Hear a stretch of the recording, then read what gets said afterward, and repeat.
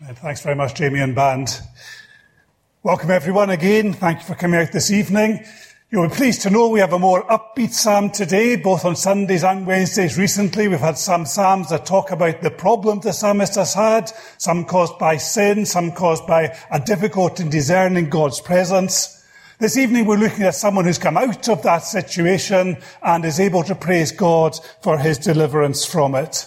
So let's read it together and then we'll look at what God's got to say to us through it. So Psalm 30.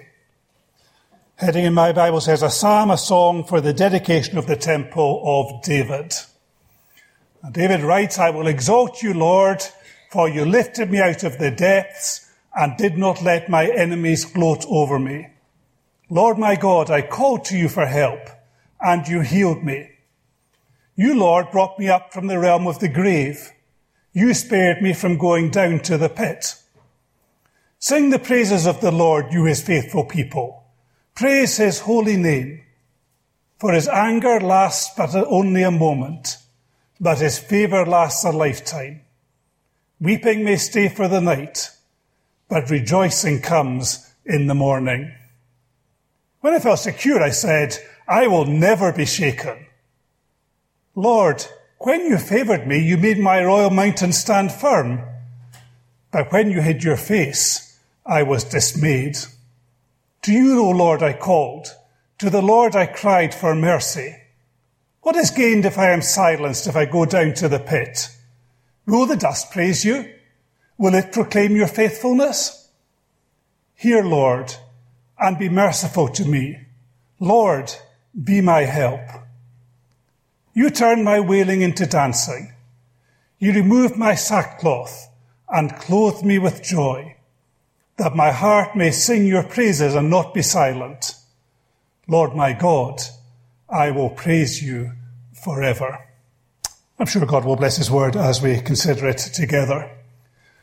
One of the things I think we've learned as we've looked at quite a number of psalms over recent months is that it's always worth having a look at the heading. The heading in Psalms, I think, are a bit like chapter verse divisions in our Bible. They're not a part of the inspired scripture.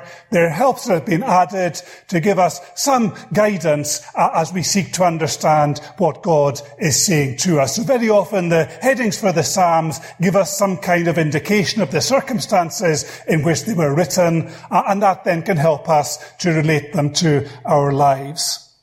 I think the heading for this psalm is quite interesting. It starts off a psalm, a song, fair enough, good repetition there. But it then says, for the dedication of the temple of David.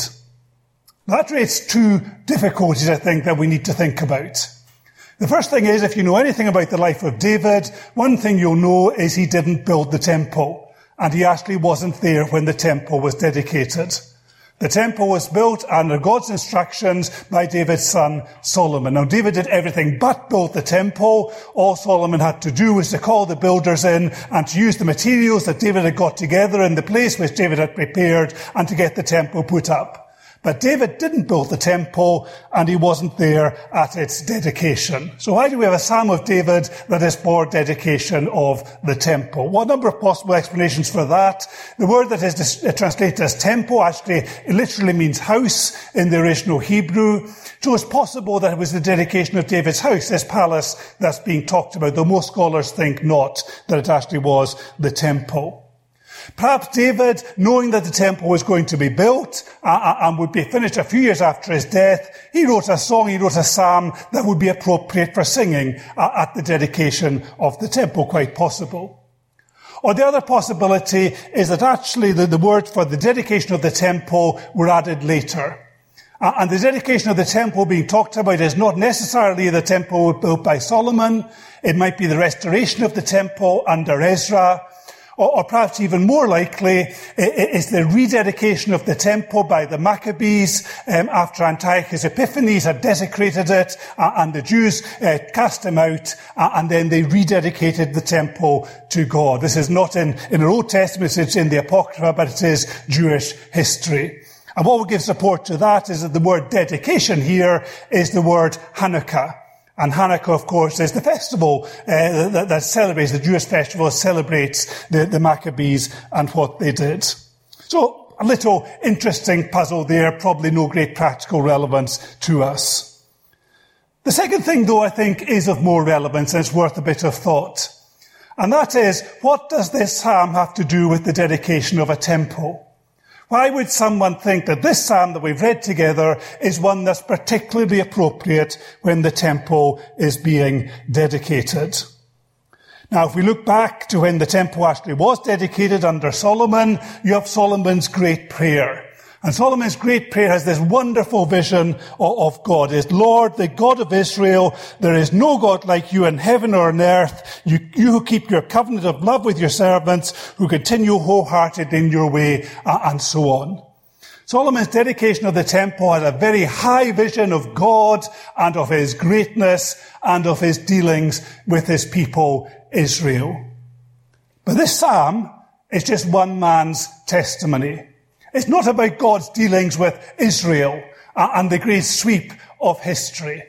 It's one person who's gone through a time of difficulty and God has brought them out and he is asking others to celebrate with him. So why is it a psalm that's of particular relevance to the dedication of the temple? Again, I think two reasons. One is that the theme of this psalm is God's mercy. That the psalmist had got into this situation where he was probably very ill, probably on the point of death, and God in his mercy and his grace rescues him from that.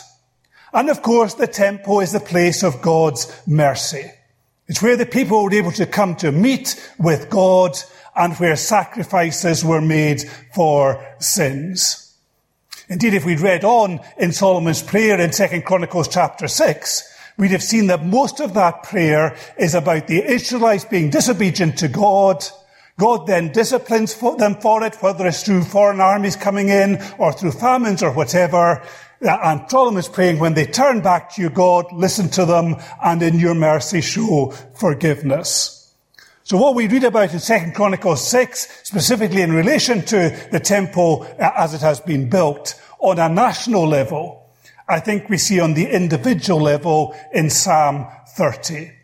Here is a psalm that reminds us of the mercy of God, as the temple reminds us of the mercy of God. And of course, for us as believers in the Lord Jesus, as the cross of Christ above all else reminds us of God's mercy to us. Second reason why I think this is a psalm that is relevant to the dedication of the temple is that it is an individual who is calling others together to rejoice with them. And when we come together to worship and to praise God, part of what we do is that we rejoice in God's goodness to us individually. And all of us can celebrate what God is doing in other people's lives. I think it's been really good in recent weeks and months that we've had more people at the all-age service talking a little bit about what God is doing in their lives and what God means to them day to day. And that is a way in which all of us can begin to understand more of God's goodness and can celebrate together. And of course, again, as we think of the temple, we maybe think largely of the Day of Atonement and the sacrifice for the sins of the people, but most of the sacrifices that are made in the temple were sacrifices by individuals. Sacrifices recognizing their sin, or particularly in this context, sacrifices recognizing God's goodness to them, thank offerings for what God had done for them. And so this psalm calls us, if we as Christians have experienced the goodness of God in our lives, to share it with others, to give thanks to God for it, and together to praise Him for His goodness to us as individuals, as well as to us as a church. So it is a psalm that's relevant to the dedication of the temple and very relevant to us too, as we think of our need for God's mercy and as we think too of how we together should praise God for all the things that He's doing in our lives as individuals. Let's try and get a little bit of understanding of the structure of the psalm. The psalm begins and ends with words of praise from David. Verse 1, I will exalt you, O Lord. And verse 12, right at the end, Lord my God, I will praise you forever. And then in verse 4, David takes his personal praise and he encourages everyone else to join in with him. Sing the praises of the Lord. And these three phrases there, they are the kind of dividers of the psalm. And in between them, there are two accounts by David of what God has done for him. So first of all, David gives what is in many ways the physical description of what's happened. He was ill, he was on the point of death, and God raised him up. That's verses 2 and 3 particularly. And then in the second half of the psalm, in the longest bit of the psalm, David, if you like, gives the spiritual reason for what's happened. And he talks about the security he felt.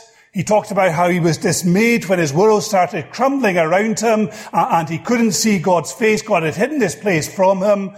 He talked about the prayer that he prayed, that prayer for God's mercy and God's grace to him. And then at the end, he talks about how God has turned his life round and has clothed him with joy. So essentially a psalm with two, it's not two halves because the second is a lot longer than the first, but it's two different ways of looking at the same thing. One is the description of physically what God has done for the psalmist, and the second then is the spiritual side of things, how he interprets what's happened, and they're all encapsulated within the praise of the psalmist. So let's begin and have a look through the psalm. I've got loads of alliteration this evening. Hopefully it might make it a little bit easier to remember.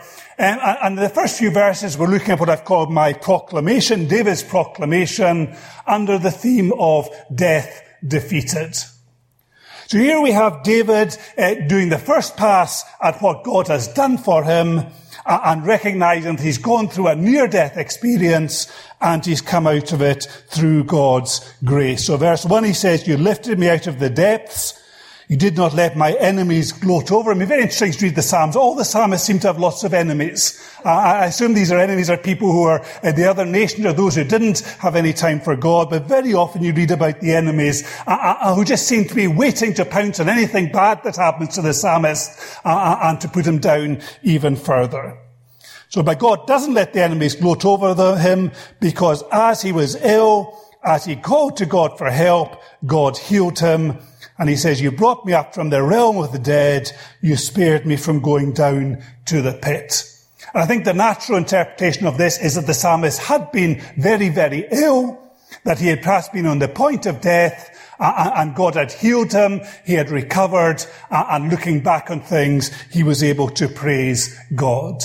He knew that God was the one who was stronger than death, who was able to rescue him and to heal him and to help him and to comfort him, as the title of our series this evening says, to comfort him in his time of trouble. Now, we're not going to spend any longer on this because I think the real spiritual meat is in later parts of the psalm. So let's move on to the next two verses. I've called this my principle, grace guaranteed. And I think that's right. I think this is the kind of theological basis for what the writer says in the psalm. But I looked at it and thought that looks very sterile. The psalmist is getting really excited here and he's saying to people, "Rejoice with me," and really think about God's goodness. He disciplines us for a short time and then he restores us. So I thought we'd brighten things just a little bit and perhaps give a bit more of a flavour for what the psalmist is thinking here. You may have come across a book called Rob Lacey. It is called The Word on the Street. It used to be called The Street Bible. And it's a very loose paraphrase of important parts of the Scripture. And when Rob Lacey is writing about the Psalms, he says, these are songs, they were meant to be sung. Let's imagine what kind of style they might be sung in if we were singing them in our society today. And he says Psalm 30 would be a rock anthem. It'll be full of guitar riffs and loud noises and people dancing about and really getting excited about what's happening. And verses 4 to 5, the verses we're looking at here, he says that's the chorus, that's the highlight, that's when you really get on top of things. So let me read what he interprets it as in this book. He says, "So let it rip, sing it strong. Let his crew take the roof off with their celebration song. His fury didn't last so long. His favor lasts a lifetime. We cry through the night, but the morning sun begins its climb, and it's celebration time." That's what the psalmist is saying to those who are listening or those who are reading. It's celebration time.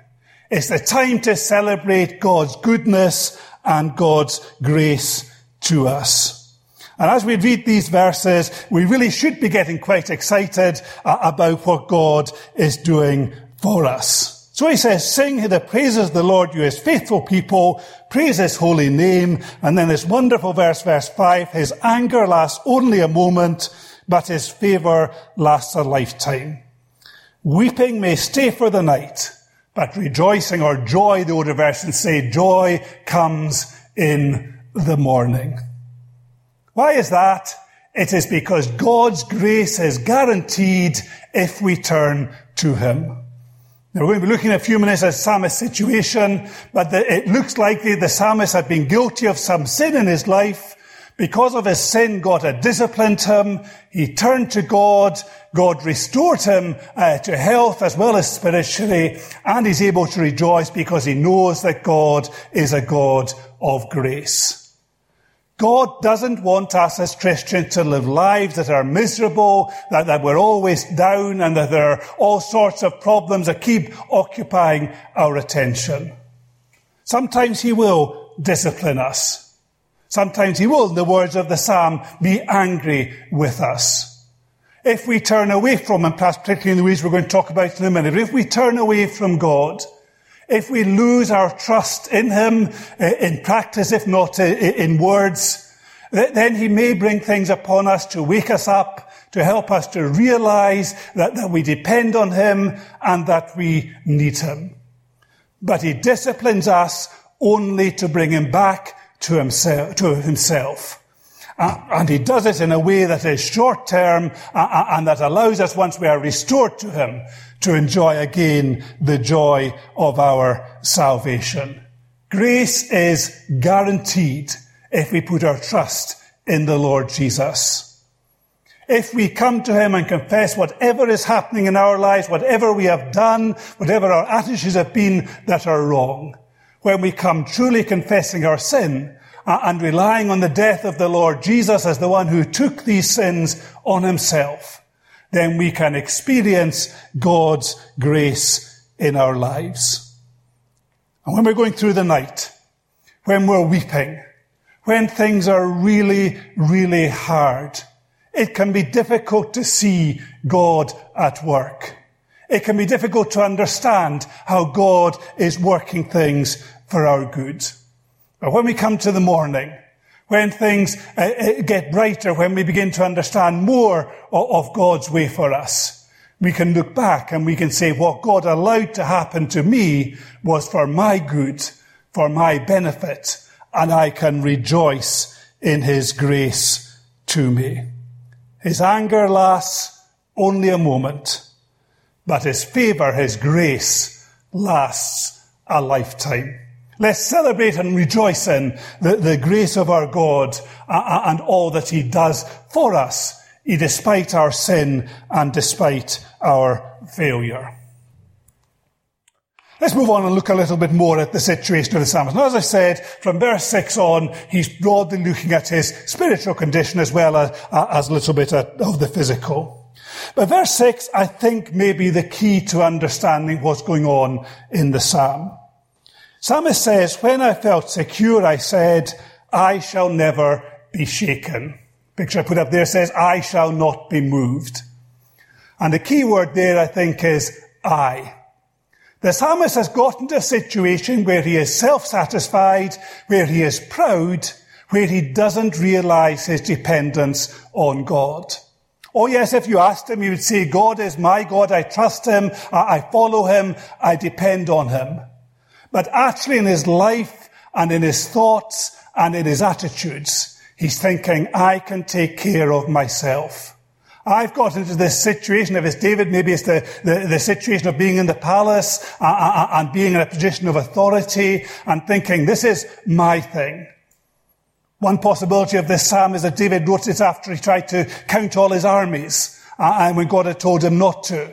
And as he counted his armies, God brought judgment on Israel. Perhaps that's the situation he's talking about. That was really David's pride in wanting to see how powerful he and his armies were. Maybe it was that, maybe it was something else.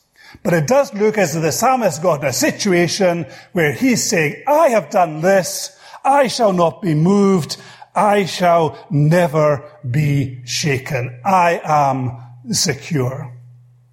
That's a dreadful place for anyone who trusts in God to get into. And yet perhaps it's a place that's all too easy for us to get into. As we live lives which by and large are comfortable, where most of us have a reasonable amount of material things, and we're not thinking, where's my next meal going to come from, or that kind of thing. Now, yes, that's not everyone, most of us in that kind of situation. It's very easy for us to become dependent on ourselves. Say, I've got a good job, I've worked, I've saved up, I've built up my life, and you kind of then lose your dependence on God. And sometimes God then has to come in and to discipline us and to draw us up and to say, no, without me you are nothing, and you mustn't depend on yourself. And I certainly, as I read this psalm, it is one thing that really strikes you as you think about it, as you examine your heart, to say, am I self-satisfied like the psalmist? I wouldn't say it, but perhaps by my actions and by my attitudes, I demonstrate it, that my feeling is, I shall never be shaken. I feel secure. And the psalmist says that's not how it should be. So then in verse 7, he talks about what happened. So he's saying, I feel secure, I shall never be shaken. And in verse 7, he turns back to talking about God. Interesting, this psalm, he kind of alternates between giving some commentary and talking to God. I think he addresses God 8 times in the psalm. He said, when you favored me, you made my royal mountain stand firm. Not exactly sure what that means, but I think the kind of import of it is quite obvious, that it was God had given them some security and some stability in his life, and it made his life good and relatively easy. But then he says, when you hid your face, I was dismayed. And God hid his face. In this case, it looks like when the psalmist fell really ill and thought he was about to die. And in that situation where the psalmist was full of himself and confident in himself, God comes to him and says, actually, you have no reason for confidence in yourself. Your life, it's here today, it could be gone tomorrow, you have no real long-term power or authority unless it comes from God. And if your security isn't in God, then that security is insecure. You're not standing on the solid rock. You're standing on the sinking sand, and you're liable to come in for a big fall. And God allows the psalmist to go through that experience. God, the psalmist said, hides his face from him. So the psalmist is looking to God in his time of illness, in his time of difficulty, in his time of trial, and he has great difficulty finding God. Not that God's not there. God is always there, always present. And yet as the psalmist, until he is willing to admit his failure and to admit that he's got things wrong, it's as if God is hiding his face, and the psalmist begins to lose all hope. Perhaps at times we get into that kind of situation too, when things seem to be clattering down around us and God doesn't seem to be present, and there are lessons in that for us. And we've looked at that in some of the previous weeks of this series as well. The psalmist says, my security was shattered. I had a big problem. So what does he do? He prays. Verses 8 to 10, he comes before God, and you have this really desperate prayer. To you, O Lord, I called. To the Lord I cried for mercy. And what does he say to God? He says, what is gained if I'm silenced, if I go down to the pit? Will the dust praise you? Will it proclaim your faithfulness? Hear, Lord, and be merciful to me. Lord, be my help.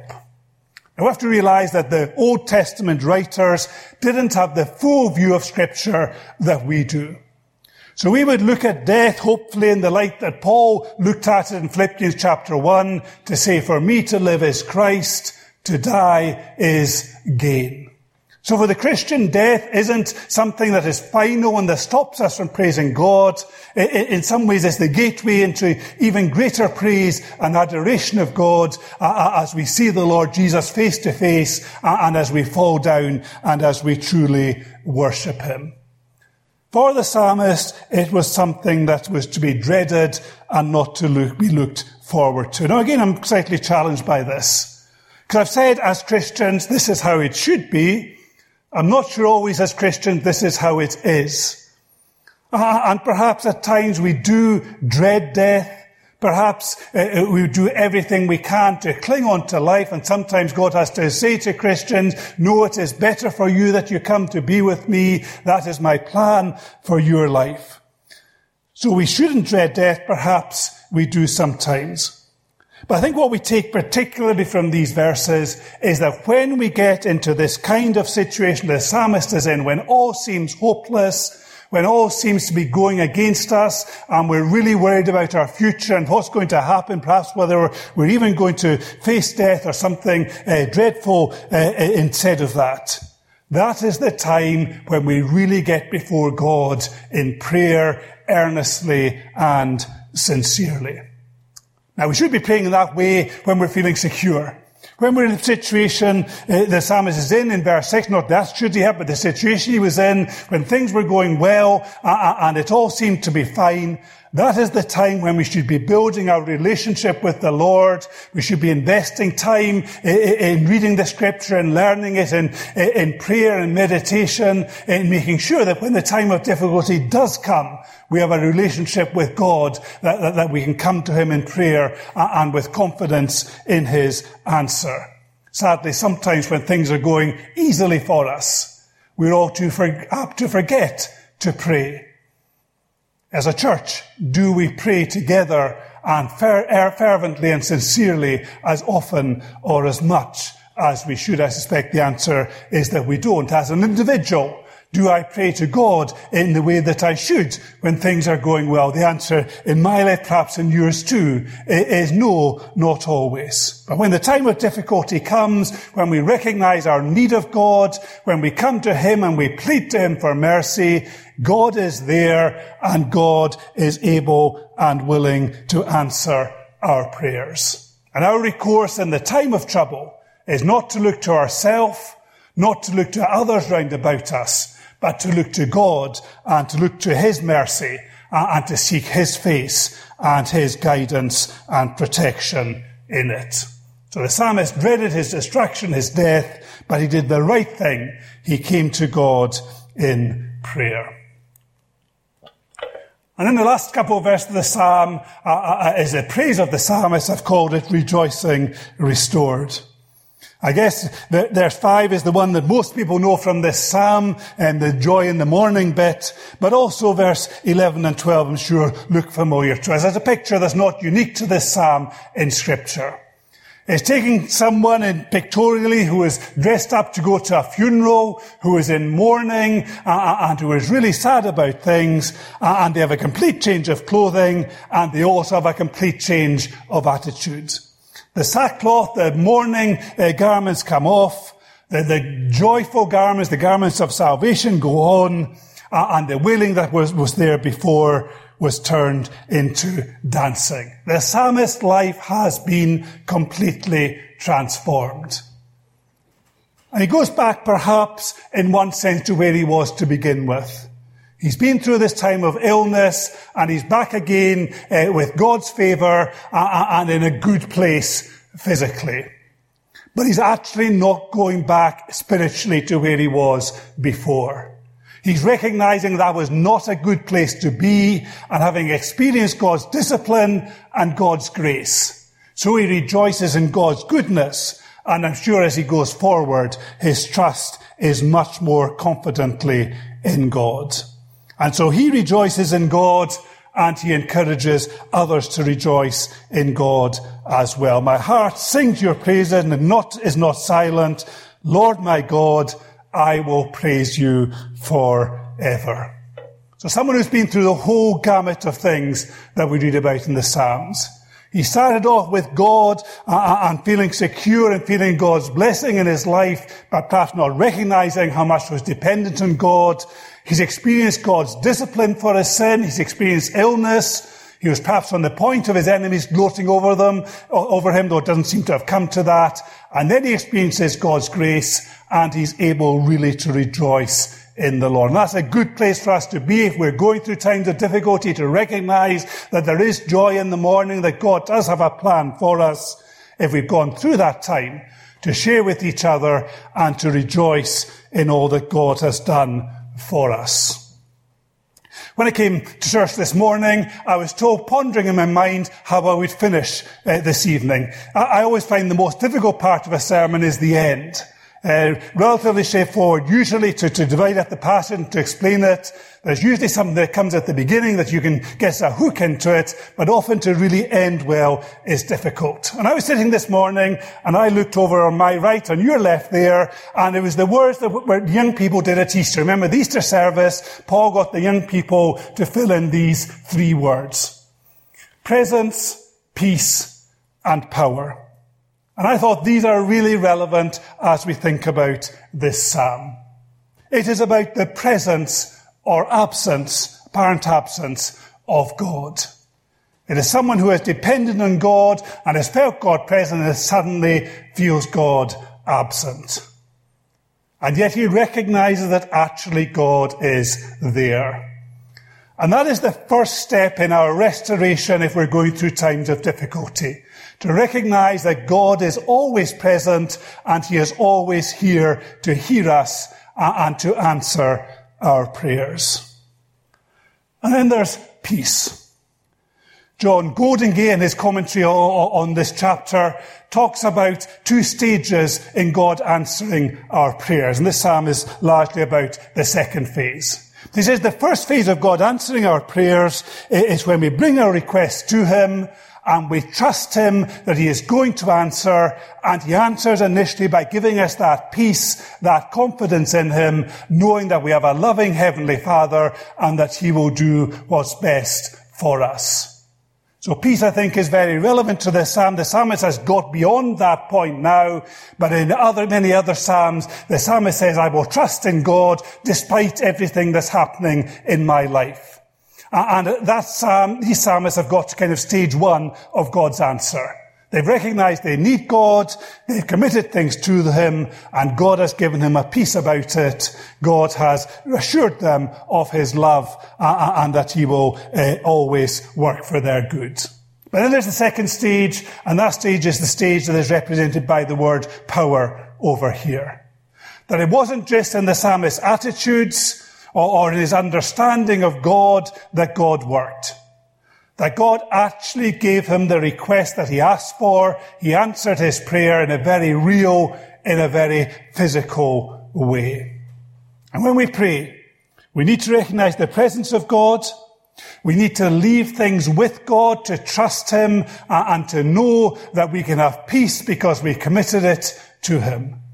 But we then need to look for the evidence of God's power and the answer that he gives to our prayers. Not always as we expect. Our Heavenly Father knows better than we do what it is we need. But to look for the evidence of God's power and how he has changed things in our lives. And when we see that, when we can look back and we can understand the goodness of our God and all that he has done for us, that is the point at which we need to share it with others.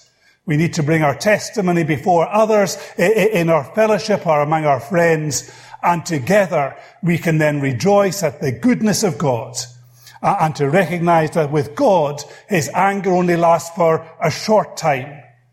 But his mercy, his grace, his favor lasts a lifetime.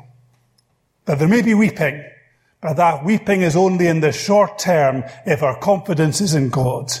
And in the morning, things lighten up. The darkest hour is just before the dawn. And as the dawn comes and the light comes in, we can see God working and we can rejoice in all that he has done for us. So let's take comfort from this psalm. We entitled My Comforter, and let's take comfort from this psalm in the knowledge of what God does for us. And let's be willing to share with one another God's goodness in our lives. Let's pray together. Father, we thank you for your word to us. We thank you that this psalm really is one of rejoicing, one of being able to celebrate your goodness and your grace. We thank you that you are a God above all of grace and of love.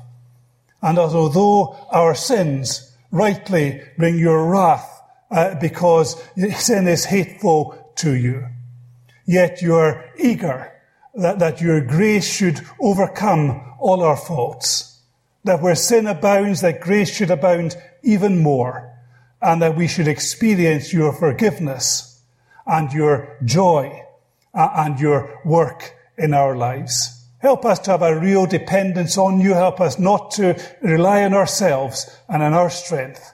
Help us to depend on you, and in good times and in bad times, to be able to come to you in earnest prayer, recognizing you as our Heavenly Father, and to bring all our requests to you in the name of the Lord Jesus. So we give you our thanks for being with us for a time of worship and of meditation on your word. And we commit ourselves to you for the coming days in the name of the Lord Jesus. Amen.